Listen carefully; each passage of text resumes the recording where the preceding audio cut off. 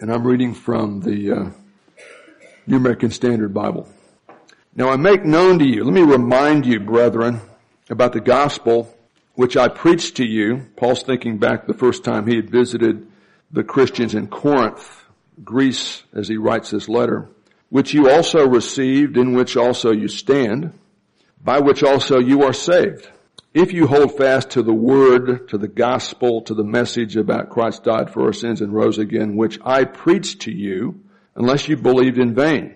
For I delivered to you as of first importance what I also had received, that Christ died for our sins according to the Scriptures, that he was buried, and that he was raised from the dead on the third day according to the Scriptures, and that he appeared to Cephas and then to the 12, and after that he appeared to more than 500 brethren at one time, most of whom are still alive now, but some have fallen asleep. Then he appeared to James and to all the apostles again, and last of all, as to one untimely born, he appeared to me also. Drop down to verse 12. Now, if Christ is preached by the apostles that he's been raised from the dead, how do some among you say there is no resurrection from the dead? But if there is no resurrection of the dead, then Christ has not been raised. And if Christ has not been resurrected, then our preaching is vain. Notice in verse 2 he says, if you believe this stuff about Jesus and it didn't really happen, it's worthless. Faith is only as good as its object, and the object of saving faith is the crucified, risen Savior. And Paul's saying if that didn't happen, our preaching is vain. It's worthless. It's not worth anything. Moreover, verse 15, we have been found to be liars because we've testified against God saying he raised Christ, whom he did not raise, if in fact the dead are not raised. For if the dead are not raised, not even Christ has been raised. If Christ has not been raised, your faith is worthless. It's vain. You're still in your sins. Then those who have fallen asleep, believers who have died in Christ, have perished. If we've hoped in Christ in this life only, we are of all men most to be pitied. And we live in a culture that pities us because they don't believe in the resurrection. But now, in fact, the reality is Christ has been raised from the dead. Literally, bodily, supernaturally. You can't reproduce this in a laboratory, but it happened. The first fruits of those who are asleep. For since a man came death by a man, the God-man, also came the resurrection of the dead. For as in Adam all die, so also in Christ all will be made alive, but each in his own order. Christ the first fruits. After that, those who are Christ at his coming for the church and the rapture. And then after the end of the end times will come the end when he, Christ, hands the kingdom to God, to the God and the Father, when he has abolished all other rule, authority, and power. For he, Jesus Christ, must reign until he has put all his enemies under his feet. And the last enemy that will be abolished is brain cancer and murder and war is going to be death. Can't wait. Go down to verse 51. The last couple of verses of 1 Corinthians 15. Behold, I tell you a mystery. This was not revealed in the Old Testament. We're not all going to sleep. There's a generation of Christians who will be resurrected in place at the beginning of the end times in the rapture event. But we're all going to be changed. We're going to get a resurrection body in place. In a moment, in the twinkling of an eye, at the last trump. See? The president's in the Bible. The trump shall sound. For the trumpet will sound, it's a trumpet, not President Trump. And the dead will be raised, resurrected, imperishable, just like Jesus was. And we're all going to be changed. For this perishable, this physical body must put on the imperishable, and this mortal must put on immortality. But when this perishable will have put on the imperishable, and when this mortal will have put on immortality, then will come about the saying, death is swallowed up in victory. We're not there yet, but we're waiting for it. O death, where is your victory? O death, where is your sting? The sting of death is sin. Power of sin is in the law. But thanks be to God who gives us the victory through our Lord Jesus Christ. Prophecy is always practical, and here's the bottom line of that prophecy about the rapture event and the end times. Therefore, my beloved brethren, fellow believers, be steadfast, even though the world thinks we're crazy. Immovable in the essentials of the moral and doctrinal truths of the faith. Always abounding in the work of the Lord, not just on Sundays and Wednesdays. knowing that your toil is not in faith in the Lord. We're going to talk about the real meaning of Easter today, which has nothing to do with baskets or bonnets or bunnies, although it doesn't necessarily preclude them. But let's watch another short but powerful video. This morning, we want to think about the real meaning of Easter, which has nothing directly to do with Easter baskets, bunnies, or bonnets, because the real meaning of Easter is that 3 days after his death on the cross, as a substitutionary atoning sacrifice for your sins, and more importantly, my sins, the tomb of Jesus was empty because of his literal, bodily, supernatural resurrection. And that fact, the empty tomb, the literal bodily resurrection, changes everything, not just how some of us spend most of our Sunday mornings and Wednesday nights. It changes everything because it smashes the blinders that human beings put on reality. It allows you to answer the 3 ultimate questions everybody asks, directly or indirectly. Who am I? Why am I here? Where am I going after I die? The reality of the literal, bodily, supernatural, we can't reproduce this in a lab for you, resurrection of Christ. It takes some faith. The resurrection validates the saving power of the death of Christ as his atoning sacrifice for us. Christ died for our sins, but he's not dead anymore. Because Christ died for our sins, we don't have to die in our sins. Now you'll notice on the back of your study notes, I've got some information you need to know about Easter. And I'll let you read that if you want to later. But the bottom line is that many of the modern popular aspects of the celebration of this holiday did come from cultural traditions, not from Scripture. However, the history of that was rather than paganizing the church by putting these pagan customs in the church baptized those traditions with Christian meaning.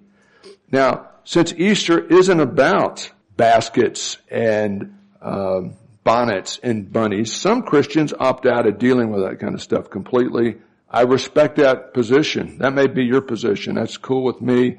But Scripture talks about spiritual liberty. Within the clear teachings morally of Scripture, we have the liberty to hammer out our own convictions. It doesn't say you have to wake up at 5 o'clock in the morning and have a personal quiet time, even though many of the greats of the faith have done that.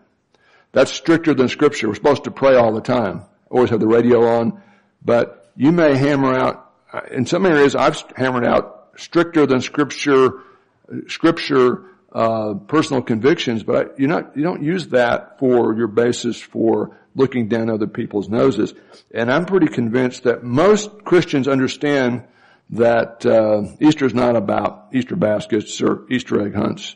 I'm also pretty sure I'm strong enough to watch my grandkids and some of your children enjoy an Easter egg hunt without it affecting me spiritually one iota. I'm not going to mistake an Easter egg hunt for denying the resurrection. I think we can actually have a little fun as Christians, and that's the position that I've got now. But the point is, don't let Easter egg hunts or your Easter bonnets or Easter baskets deflect you from the fact that Christ died for our sins, but he's not dead anymore, and his resurrection validates the saving virtue of his death for your sins. And because Christ died for our sins, we don't have to die in our sins.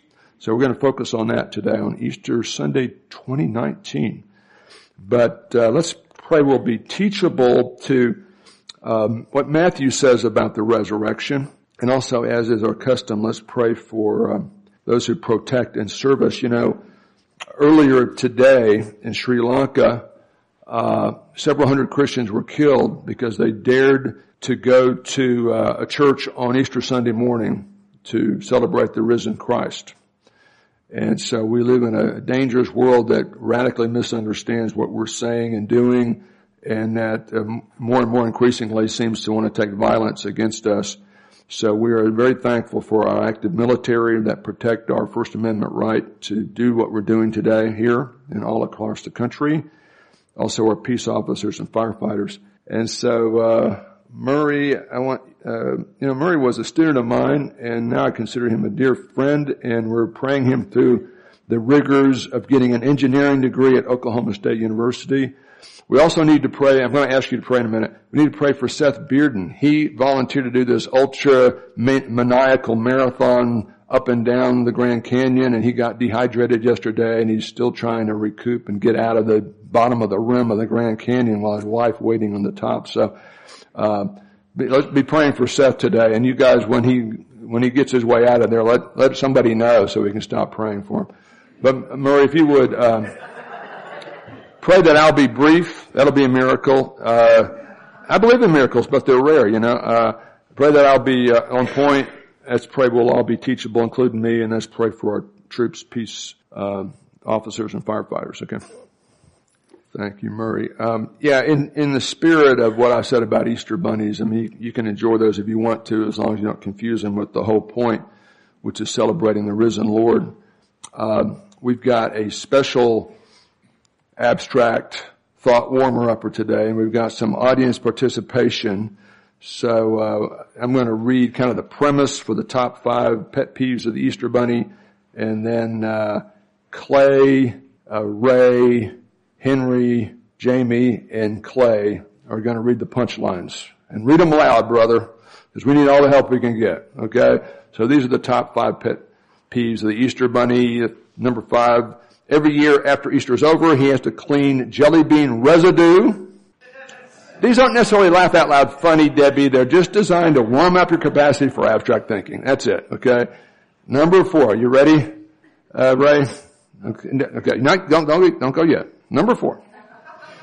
High levels of stress leading up to the big day causes his bright white tail turn a sick, faded shade crimson green. Take that, Dustin. Okay. He's going to want equal time after. The number 3 top 5 pet peeve of the Easter Bunny. You ready, Henry? All of the fake news this spring claiming he's an agent of the mega evil jelly bean industry. That's what the word is. That's what Newsweek says, and they never lie, right?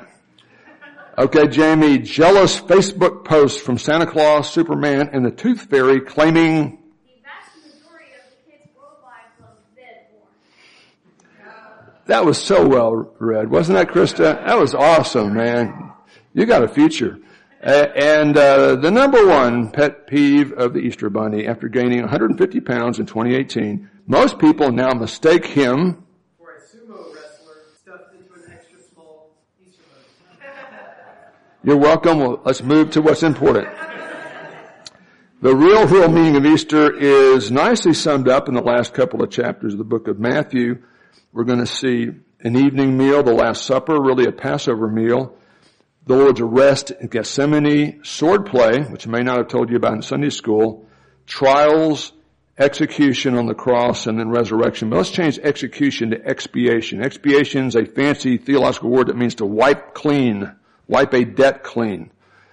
Born-again believers are just reckless enough to dare to trust their eternal destiny, the forgiveness of their sins and their eternal destiny to Jesus Christ, because they've dared to believe that He died to pay their sin debt in their place, and He rose again from the dead,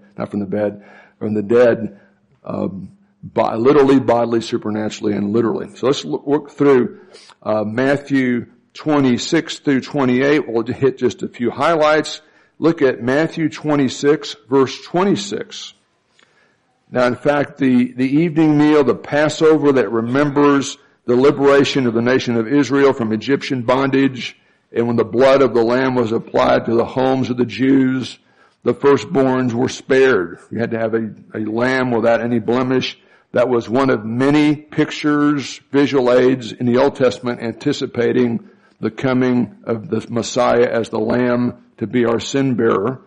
But let's read verses 26 through 29 of Matthew chapter 26, looking at the Last Supper, or we're calling it evening meal to make it spell Easter.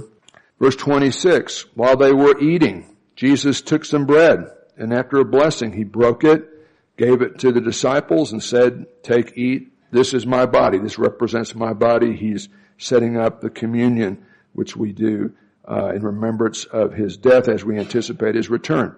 And when he had taken a cup full of wine, representing his blood, and given thanks, he gave it to them, saying, drink from it, all of you, for this is the blood of the covenant, which is poured out for many for forgiveness of sins. But I say to you, I will not drink of the fruit of the vine again until the day when I drink it new with you in my Father's kingdom. He's anticipating his death, and he's talking about the value of his death, his body and his blood as a sacrifice for our sins. In modern culture, if you're going to buy a house, Jason, you're not going to say, well, I agree to pay you X and you'll let me have the house, right? We don't have to sign anything, right? You sign a bunch of papers. You sign contracts. That's the way we ratify formal agreements. In the ancient world, they would enter into covenants, and they had shoe covenants, salt covenants, and the really important one were blood covenants. And you actually cut an animal in half and put the two halves away from each other and kind of form a passageway, and the two human recipients or people involved in the covenant would walk through it, and the idea was if we break the covenant on either side, as it were, not literally, but let whatever happened to that animal happen to us. So Jesus is saying, what I'm going to do on the cross is going to make a blood covenant so that whosoever believeth on him shall not perish but have everlasting life. Now we look at Da Vinci's painting of the Last Supper and we think it's a photograph, and it's not. It's actually an artist representation, Laura. So it's not really what they did. At first century, in that Jewish culture, they would, at formal banquets like this, at a Passover banquet, they would lie on their left side. I'm not sure what left-handed people did. I guess they were ambidextrous. I'd give my left arm to be ambidextrous. That's just me, but, I'm not going to say it again, but, they would lay on their left side and eat with their right hand, on a low table. And that's not a photograph. That's kind of what happened there. So that's the evening meal. The Lord's anticipating and announcing what he's about to do the next day. A in the Easter acrostic or acronym here stands for arrest. After the Last Supper, they go from Jerusalem down to Kidron Valley up on the Mount of Olives. We're going to see that very soon. They're going to be there. Gethsemane is still there. It's a real place. We're talking about real places, real people, real events. And Judas has sold out the Lord, and so they bring the temple police to arrest Jesus as if he's a horrible, violent felon. They kind of bring kind of shock and awe, kind of 50 or 60 troops, really bad dudes, to arrest him. Look at Matthew 26, verse 30 through 32. After singing a hymn at the end of the Last Supper in the city of Jerusalem, they went out to the Mount of Olives. It's about a half a mile walk, or maybe under a mile. Then Jesus said to them, you will all, he's looking at the 11 believing apostles, you'll all fall away. You're all going to run away when I get arrested because of me this night. For it is written, and then he quotes an Old Testament prophecy in Zechariah, I will strike down the shepherd, that's the Messiah Jesus, and the sheep of the flock shall be scattered. They're going to all run away. So he's going to do it all by himself. But after I've been raised, he's talking about his resurrection, he's talked about his death, the blood, the body. He's telling you what it all means before it happens. After I've been raised, I will go ahead of you to Galilee. He appears to them in a lot of different places over 40 days, including in Galilee at least a couple of times. But, drop down to verse 47, thinking about the arrest. While he was still speaking, he's interacting with his apostles, waiting what he knows is his arrest. Judas, one of the 12, came up. He left the upper room and set up the arrangement so he could identify. He fingered Jesus, when he brought the gangsters to get him. Judas, one of the 12, came up accompanied by a large crowd of these temple police who were mean guys with swords and clubs, like Jesus is a real physical danger to people, in that stage, who came from the chief priests and the elders of the people, the Jewish religious leaders. Now he who was betraying him gave them a sign saying, the one I kiss on the cheek, which was like shaking hands, but it's going to be dark and there are going to be 11 people plus Jesus. It's going to be hard to identify. So I'm going to shake his hand, pat him on the back, and that's the one you arrest. He's the bad guy. Immediately, Judas goes directly to Jesus with the gang of 50 behind him and says, Hail, Rabbi, and kissed him on the cheek, patted him on the back, shook his hand. And Jesus said to him, Friend, do what you have come for. And they came and laid hands on Jesus and seized him. That's a shot from the Passion of the Christ. They did quite a nice job, I think, of visualizing what that would have looked like. So we're looking at the real meaning of Easter, which is the literal, bodily, supernatural resurrection of Jesus Christ from the dead. And we're using this acronym. E stands for what? Evening meal. A stands for arrest. Now we're going to look at sword play. In connection with the arrest, we have this description. And it's really interesting. When you look at the four Gospels talking about these events, they give you different but not divergent descriptions. Just like if you had four eyewitnesses to an automobile accident or any kind of traumatic, even if it's exciting and positive event, if you get four different eyewitnesses, you're not going to get verbatim testimony. You're going to get four different partial accounts that should be harmonizable, easily harmonized. That's exactly what you get in the Gospels.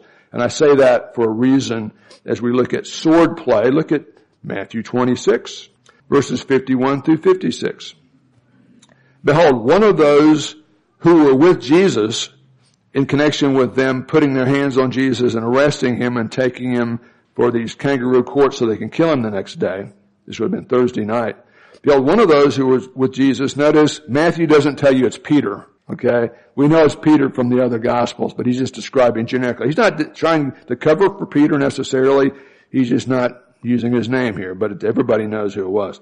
One of those who was with Jesus, one of the 11 believing apostles, when Jesus is arrested here, Peter reached and drew out his sword. So he had conceal and carry back then. He had his paperwork. And struck the slave of the high priest and cut off his ear. Now, so Peter wasn't a very good shot. Now somebody said gun control is very important. You need to hit what you're aiming at. And, more importantly, in the first century, sword control. But this guy had no sword control. He apparently was going to try to do something to stop this, and he accidentally chopped the guy's ear off. So, the guy, kind of had some good reflexes or whatever happened.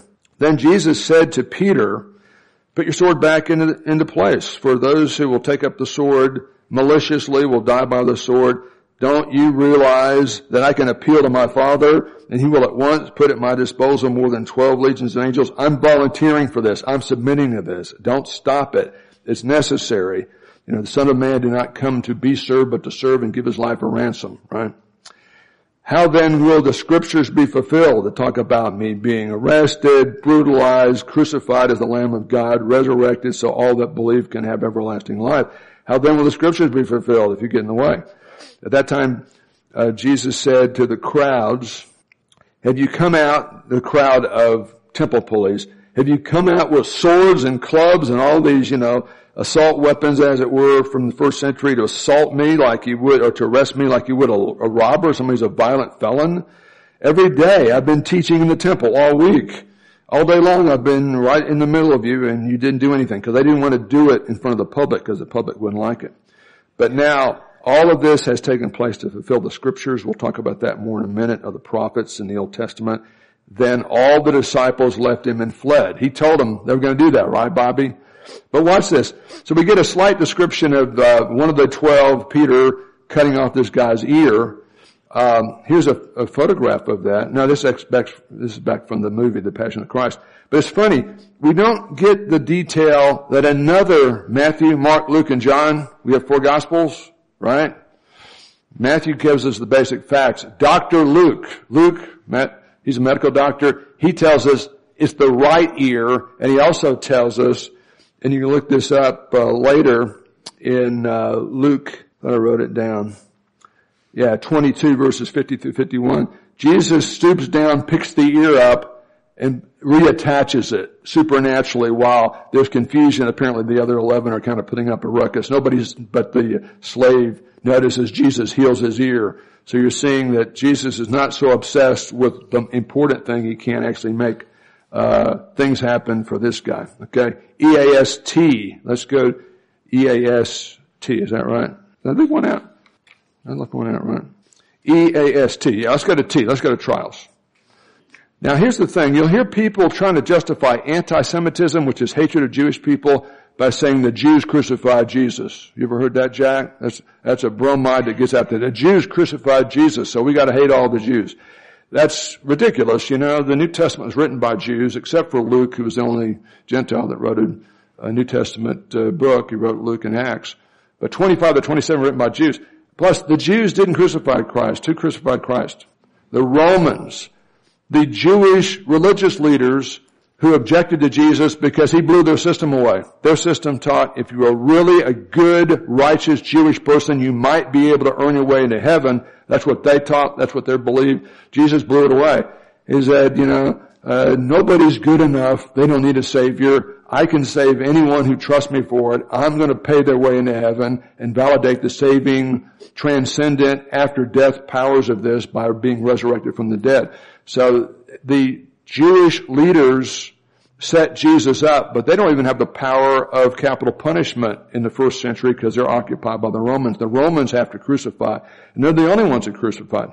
So we're going to look at, when we say trials plural, that's on purpose because there's actually multiple trials, but in generic form there's Jewish trials, religious trials, and then there's a political trial. Actually, Pilate tries to punt it to somebody else, but he has kind of two hearings. But let's look at the Jewish or the religious trial and then the Roman trial that actually condemns Christ to crucifixion.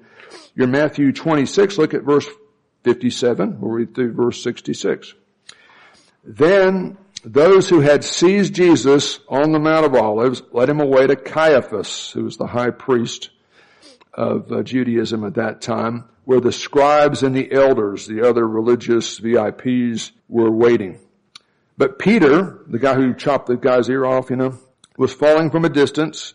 He's run away. He's far enough you can't tell who he is, but he's still watching. He's still concerned. As far as the courtyard of the high priest, and entered in and sat down with the officers to see the outcome. This was an open kind of thing, a public thing. Now the chief priests and the whole council kept trying to obtain false testimony, trying to get somebody to lie about Jesus so they could put him to death, or at least consign him to the Romans for putting him to death. But they couldn't find anybody. And even though many false witnesses came forward, they didn't line up. But finally, two came forward and they said, this man stated, I am able to destroy the temple of God and rebuild it in 3 days. And that's really interesting. Because that's one of the first things Jesus says at the beginning of his ministry in the Gospel of John. It's never mentioned in Matthew, but Matthew knows about it because this is incorrectly cited here. And when Jesus in John 2 said, destroy this temple in 3 days, I'll raise it up, he's not talking about the physical temple behind him. When he said he's talking about his body, he's talking about his resurrection. But a distorted version of that Matthew doesn't even cite in context, now comes back. This is how these things all line up when you compare them. It's amazing kind of stuff. J. Warner Wallace, who is a cold case homicide detective in Los Angeles County, was an atheist who became a Christian in part because he said, when I look at the four Gospels, they line up just like four credible witnesses at a murder site. They give you different details, but when you kind of line them up, you can actually fit together and get a fuller picture. So I always thought that was pretty cool that Matthew does that. But yeah, so that's verse 61. Then the high priest stood up and said, do you not answer? Jesus, why don't you explain yourself here? Why is it that these men are testifying against it? Why is it that these two men are lying about what you meant when you said that kind of thing? There's no way to answer that. But Jesus kept silent. And the high priest said, I adjure you by the living God that you tell us whether you are the Christ, the Savior, the Son of God, the incarnation of God. Jesus said, you've said it yourself. You obviously realize that's what I've been saying for 3 years in my ministry. Nevertheless, I tell you hereafter, you will see the Son of Man sitting at the right hand of power and coming on the clouds of glory. Then the high priest tore his robes and said, Jesus has just blasphemed. What further need do we have of witnesses? Forget about the process of law. You've heard the blasphemy. What do you think? He says to his fellows, and they said he deserves death. So they've already believed that before this hearing, but now they're trying to justify it. That's a snapshot of the Jewish religious side of the trials. Now let's look at the political side. Look at chapter 27, verse 11. And the Roman Empire has dominated this region for 100 years. They have the power of capital punishment. The Jews can suggest it, but the Romans have to sign off. That's why the Roman governor Pilate is the one who actually condemns Christ to crucifixion. But let's look at part of this. Look at chapter 27, Matthew, verse 11. Looking at the trials here. Here's the political Roman trial. The Romans are the ones who crucified Christ. Now Jesus stood before the governor, Pontius Pilate. He is a real person. We found archaeology that confirms that. In fact, He didn't spend a lot of time in Jerusalem. He spent all his time in the Roman capital called Caesarea, and that's one of the first main things we'll see in May when we go to Israel. And the governor, Pontius Pilate, questioned him saying, "Are you the king of the Jews? Are you daring to say you've got authority over the Roman Caesar?" That's all Pilate's worried about. He's not worried about Jewish religious issues. And Jesus said, "It is as you say," and in the Greek that means absolutely yes. Yes, I am the king of the Jews. That's what he's saying there. And while he's being accused by the chief priests and the elders, he did not answer. He doesn't respond. Sometimes the best thing you can say is nothing. I have a hard time doing that myself. Don't ask my wife, but she'll tell you. Then Pilate, it's not what I say. I don't cuss at her. I don't hit her. It's just my tone. I need to, publicly atone for my sins, because when you're a preacher, you need all the help you can get. But, right, dear? Don't say amen, dear. Then Pilate said to him, do you not hear how many things they testify against you? You're not even going to try to defend yourself at all? And Jesus did not answer him regard to even a single charge in that setting, and the governor was quite amazed. Jesus is cool, calm, and collected. He's totally in control of this thing. He's submitting to this. He could snap his fingers and restart the universe if he wanted to. He refuses to. That's called love. You know what something's worth? What somebody else is willing to pay for it. You know what you're worth? I don't care what you've done, where you've been, who you've lied to, who you cheated. You're worth a lot because God demonstrated his love toward us, and that while we're yet sinners, Christ died for us. This is Jesus submitting when he could have recreated the whole universe. Drop down to verse 24. When Pilate saw that he was accomplishing nothing, the more he lets the religious people talk there, the more out of control the thing spins. But they're going to write up a nasty report about him to Caesar if he doesn't check off on this thing. So he reluctantly, but he's still culpable. When he saw he was accomplishing nothing by trying to calm this thing down and trying to go another route than crucifixion, but rather that a riot was starting, he took water, washed his hands in front of the crowd, saying, "I'm innocent of this man's blood. This is a total, ridiculous, absurd thing, but I will sign the paperwork so you can crucify him or have my goons crucify him." These would have been Roman soldiers. And all the people said, "His blood be on us and our children." Then he released Barabbas. He was trying to get Barabbas to be crucified in Jesus' place. Instead, Jesus was crucified for Barabbas and for Wolfgang Dieg and for Danny Pollock and for the sins of the world. Then he released Barabbas, who was a bad dude. But after having Jesus scourged, that's the scene in the Passion of the Christ that shocked everybody. I'm married to a lady. I'm going to get in big trouble. I got to say this. I'm married to a lady that many years ago went to the Alamo. And who knew the Alamo was surrounded by souvenir shops and stuff? Didn't that get in the way of Santa Ana and all those people? But it's in downtown San Antonio. You've been there? And so there's a mall right across the way now. They've got this really nice IMAX movie of the Battle of the Alamo. So of course, I love history. So we went and saw that movie. And as we're walking out of the mall to go to the Alamo from watching a movie about the Alamo, my wife said, "Well, I never knew the Alamo was so violent." I said, "Dear, hold it. You got 250 people surrounded by 5,000 infantry, and they all get killed. That's what happened at the Alamo, okay? You didn't think that was violent?" And, I say that because when the movie came out, The Passion of the Christ, which was a long time ago now, I'm dating myself, right? It was like 100 years ago, whenever it was. I should probably know. So many Christians, and I don't just talk to Christians from this church, I talk to Christians all over town. We're so shocked by how violent the brutalizing of the beating of the Lord was. And I thought, are you kidding me? You were surprised? Now, granted, Matthew doesn't focus on the violence of it. He just says, after having Jesus scourged. 99 lashes could kill you. And that was no exaggeration of just how horrible just the beating was. Some people don't survive that. Jesus would have had to have been even in better shape than Seth was before he started yesterday to have survived the brutalizing. And then you go to the cross and hand him over to be crucified. So did the Jews crucify Jesus? The Jewish leaders kind of set him up and pushed it, but the Romans checked off on it. And if Pontius Pilate hadn't signed the paperwork, it wouldn't have happened. So that's the temple police. At the Jewish trial, that's an actor playing Pontius Pilate and Jim Caviezel there in front of him in the foreground. And of course his charges was he was Jesus of Nazareth, the King of the Jews. Those were his charges. That's all they could find about him, which is actually true, of course. Let's go to E, the second E in the Easter acronym, execution or expiation, which means to wipe something clean, in this case a debt or sin debt clean, refers to the substitutionary atoning sacrifice of our Lord Jesus Christ. Look at verse 33. And they came to a place called Golgotha. That's the way you pronounce it in Aramaic. It means the place of the skull. We get Calvary from the Latin translation of the Bible that took Golgotha and translated it Calvario. So we call it Calvary. That's the location. It looks like a skull. That's a picture of it.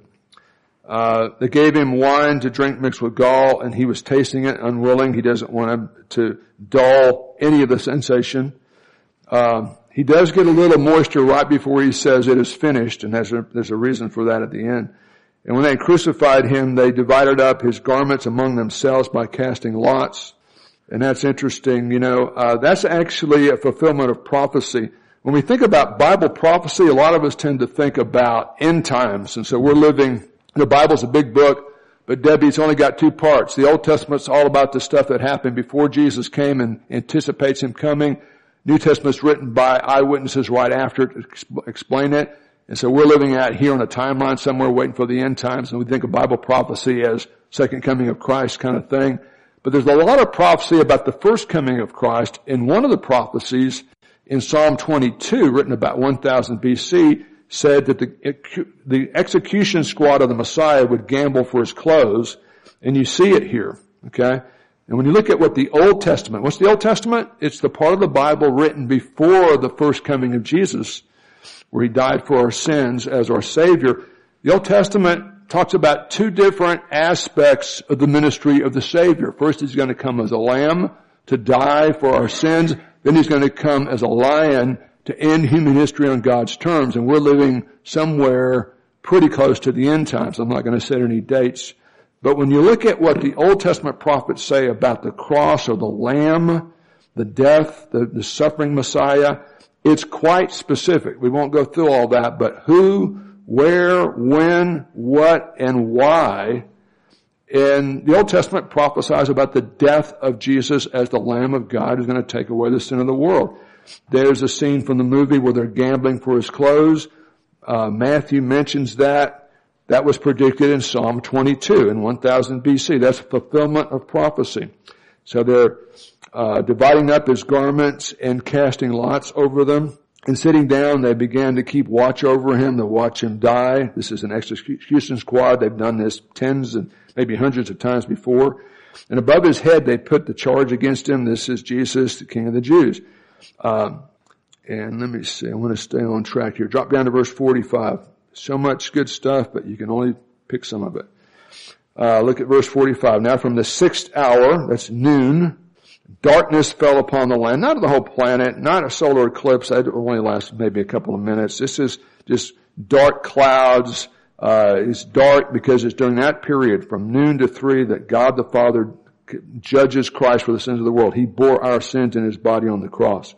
So from noon until the 9th hour, which is 3 p.m., and about the 9th hour, Jesus cried out with a loud voice saying, Eli, Eli, lama sabachthani, which is quoted, my God, why have you forsaken me?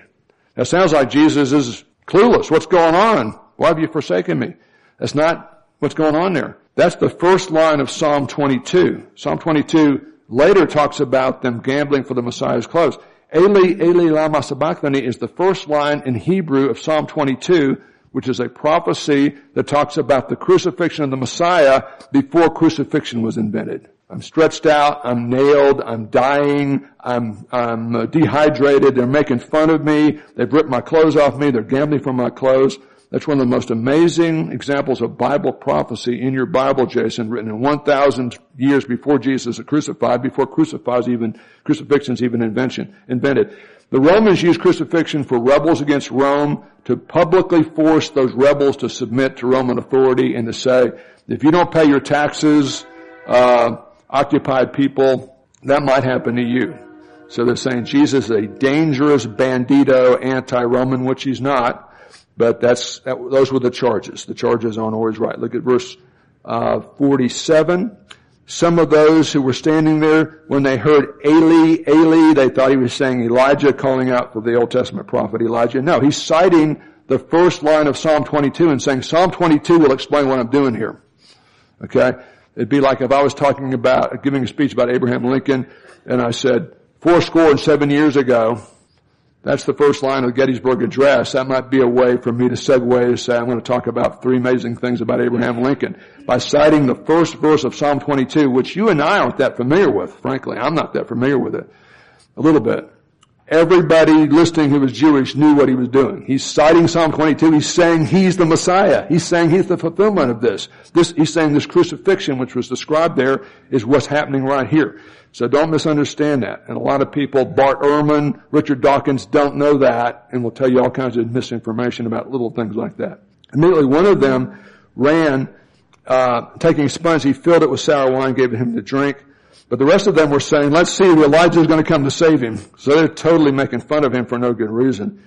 Then Jesus yelled again and yielded up his spirit. And behold, the veil of the temple, which represented the separation that sin makes between God, Holy of Holies, and fallen man, all of us, including priests, it's ripped apart because at the end of the death of Christ that pays for your sin, that symbol is not needed anymore. The Old Testament is partial, preliminary, and points to the fulfillment of it by the first and ultimately second coming of Jesus Christ. We don't sacrifice animals anymore, even though there's a whole book in the Bible about sacrificing animals in a temple, because all that was partial, preliminary, and pointing to what Jesus just did on the cross. And so God rips that veil so the priests would get it, but they still don't get it, right? This is Isaiah 53, written in 700 BC. He was pierced for our transgressions. He was crushed for our iniquities. The punishment that brought us peace was upon him. He bore our sins in his own body on the cross. And by his wounds we are healed. All of us like sheep have gone astray. Each one of us has turned to his own way, but the Lord, God the Father, has laid on him the iniquity of us all. That's unbelievable. And that's exactly what must be believed to be saved. You know, it's not easy to believe that. Unless God's turning the lights on for you, it's not going to happen. This is a nice image, I think, an aerial view from the movie of what the crucifixion would look like. The guys on either side weren't thieves. They were bad, murderous rebels against Rome. The Romans didn't crucify thieves. They only crucified rebels, violent rebels against Rome. And that's a nice image. But here's the thing. The New Testament clearly says, Krista, the reason Jesus does all that is because of you and everybody else. Nobody's so good they don't need this to apply to them. Nobody's so bad they can't have it. 2 Corinthians 5 says, he, Jesus, who knew no sin, who committed no sin, the perfect, flawless, righteous God-man Savior, was made to be a sin offering for us that we might be made the righteousness of God in him. When it says he takes wine and says something and then he gives up his spirit, Father, in my hands, thy hands I commit my spirit. We know from the other Gospels, John 19:30 to be exact, that he takes that wine so he's got enough moisture he can shout one word, tetelestai, that means paid in full. Now your English translations will say it is finished, and it is finished could be kind of like every 10 years when OSU beats OU playing football. At the end of that game, the OU demoralized, and you need to get used to it. We lose to you a lot more than you lose to us, you know. They say it is finished, you know, it's all over. We'll get them next year. It is finished can be a whimper of resignation, right?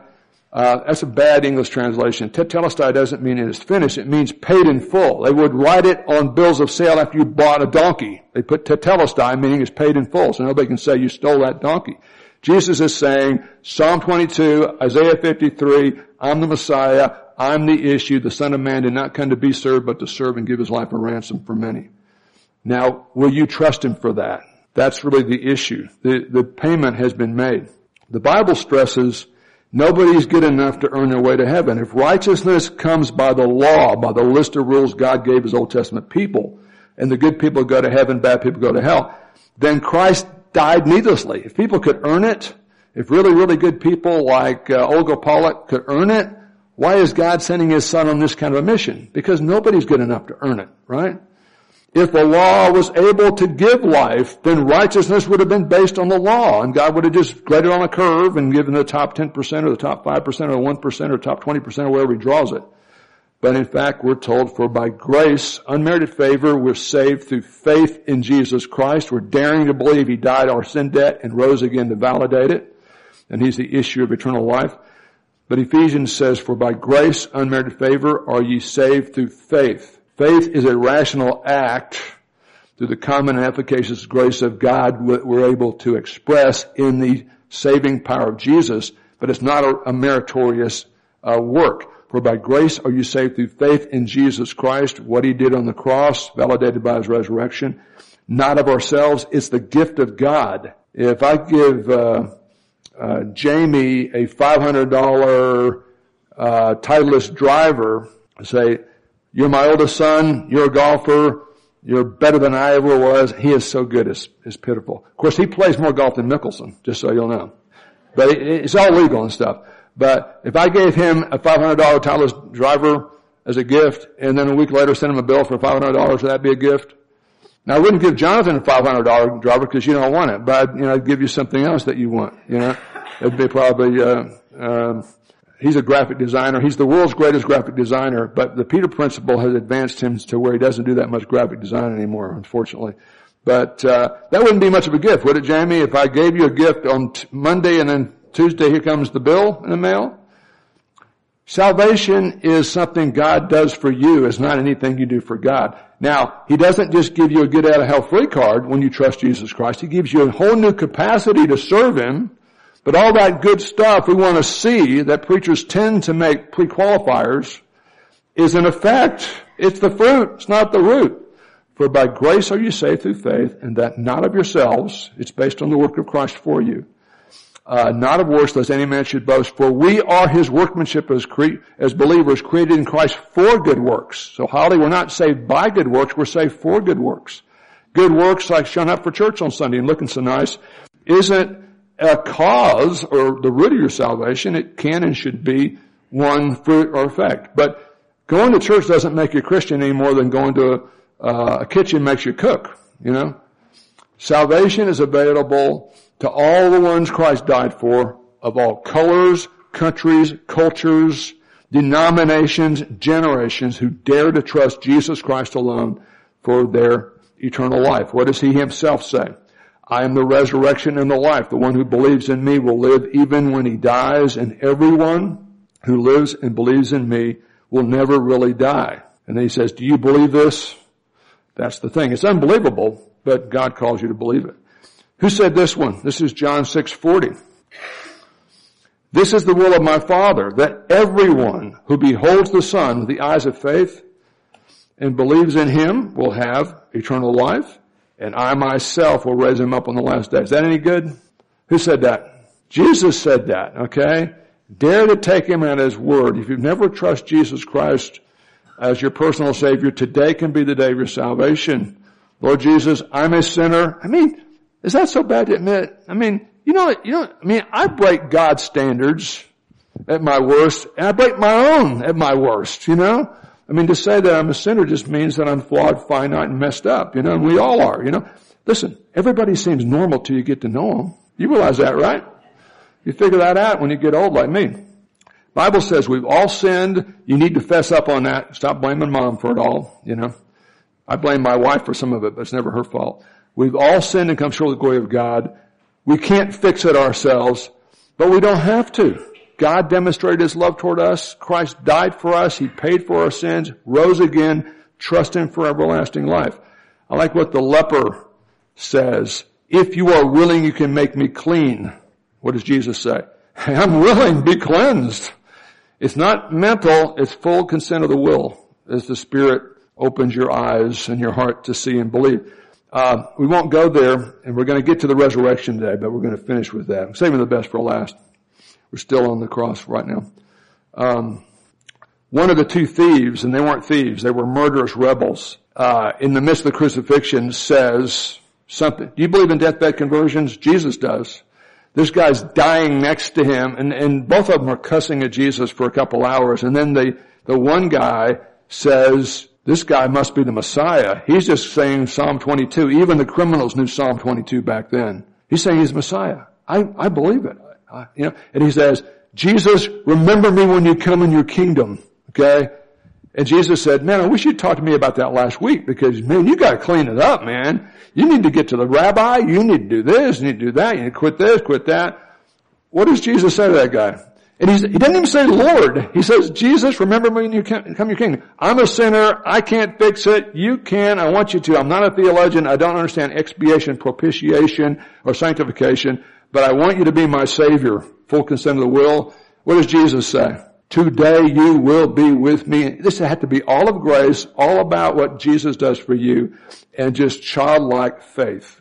You don't have to be a theologian to be saved. Once you get saved, you need to become one, because it'll make you understand a lot of cool stuff. We're looking at Easter. That's our invitation, okay? I'm Calvinistic enough to believe that you put the gospel out there and God draws those who are going to come to faith. You can do it right where you sit. We could play Just As I Am 17 times, but I'm not a very good piano player, so we're not going to do that today. Evening meal, arrest, sword play, trials, expiation. What does that mean? The wiping of a debt. That's what Jesus did on the cross. Resurrection. That's the whole thing. That changes everything. Look at Matthew 28. Now after the Sabbath, Friday crucifixion, Sabbath Saturday, now Sunday morning as it began to dawn toward the first day of the week, Mary Magdalene, who had a whole closet full of craziness in her life before she came to faith in Jesus. And the other Mary came to look at the grave. They're not expecting an empty tomb. They're just trying to finish the burial that got abbreviated because Friday, late afternoon, as the sun goes down at Sabbath, you can't work on Saturday under that economy. And behold, a severe earthquake had occurred, and the stone had been moved away by that and some angels. And the angel of the Lord descended from heaven and came and rolled away the stone and sat upon it. And his appearance was like lightning, supernatural stuff you can't reproduce in the lab. And his clothing white as snow, and the guards shook for fear. They had posted guards, Roman guards, to make sure nobody stole the body, but they're gone. And the angel said to the women who come in the aftermath, don't be afraid. I know who you're looking for. Jesus has been crucified. He's not here. For he has risen, just like he told you was going to happen. Come see the place where he was lying. And they see the wrappings, but his body has been resurrected. Go quickly, tell his disciples, he's been risen from the dead. Behold, he's gonna go ahead of you into Galilee. You're gonna see him in multiple places. It's not hallucination, multiple groups of people over the next 40 days. We've told you. And they left the tomb quickly with fear. It's just too good to be true, and great joy, and ran to report to his disciples. Behold, Jesus met them and greeted them, the resurrected Jesus. And he came and took hold of his feet and worshiped him. It's a bodily, supernatural, physical resurrection, not just the spirit. And Jesus said to them, don't be afraid. Stop being afraid is what it says in the Greek text. Take word to my brethren to leave for Galilee, and there they will see me. Now watch this. Here's the first attempt to explain this thing away. And while they were on their way, some of the guard came to the city and reported to the chief priests that this angelic being came, an earthquake, and they left. And when they had assembled with the elders and consulted together, the elders, the religious leaders, gave them a large sum of money to the soldiers, the guards, and said, you are to say his disciples came by night. You know, the ones that were too afraid to stand up for him in Gethsemane. They came by night, forced us out of the way and stole the body. I guess while they were asleep. Now watch this. If they had been asleep, how would they know that had happened? But the point is, they show up and steal the body. And if this should come to the governor's ears, punch it, Pilate, don't take, we'll cover it over for you. We'll take care of you. And they took the money and did as they had been instructed. And this story was widely spread among the Jews to this day. The disciples stole the body. We can't tell you for sure it's still empty. Okay. And the empty tomb means that the resurrection was bodily, not just spiritual, not just the spirit of Jesus. Here's some folks. Bonnie Aldridge. We were talking about Bonnie Aldridge. That's her. These are local people. These are real places, real events. Love these pictures. That's Debbie, my wife. There's Tom Robertson. There's Bonnie. There's Jean right there. That's you, Jean. Yeah. No? I thought it was. Somebody like you was there. I love this picture. This is me taking a picture of my son Jonathan, taking a picture of Jamie and Kristen, watching Julie go into the empty tomb. while Ron is respectfully maintaining his distance to give his wife full access to the empty tomb.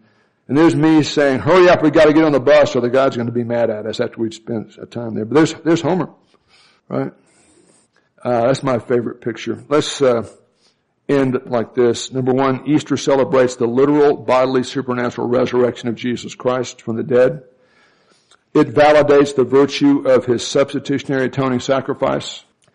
And the literal bodily resurrection, validating the sacrifice on the cross, is what the gospel is. This is the gospel. Christ died for our sins according to Scripture, and he was raised again according to Scripture.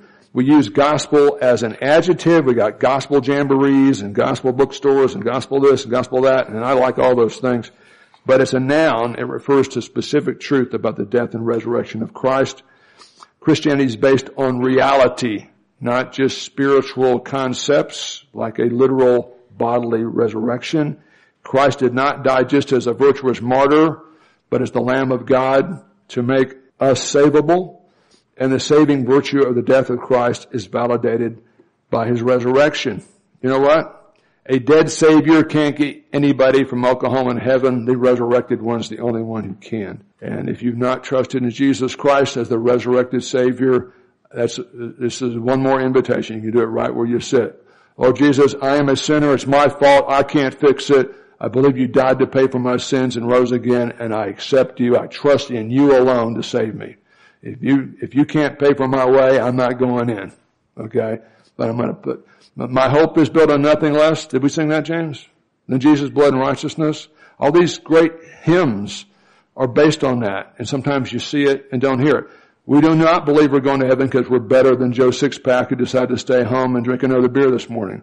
That's not the issue. The issue is all have sinned and come short of the glory of God. The wages of sin is death, but the free gift of God is eternal life through Jesus Christ our Lord. For those of us who are believers, as we get ready for the Easter egg hunt, be immovable, be steadfast. You know, this is worth it.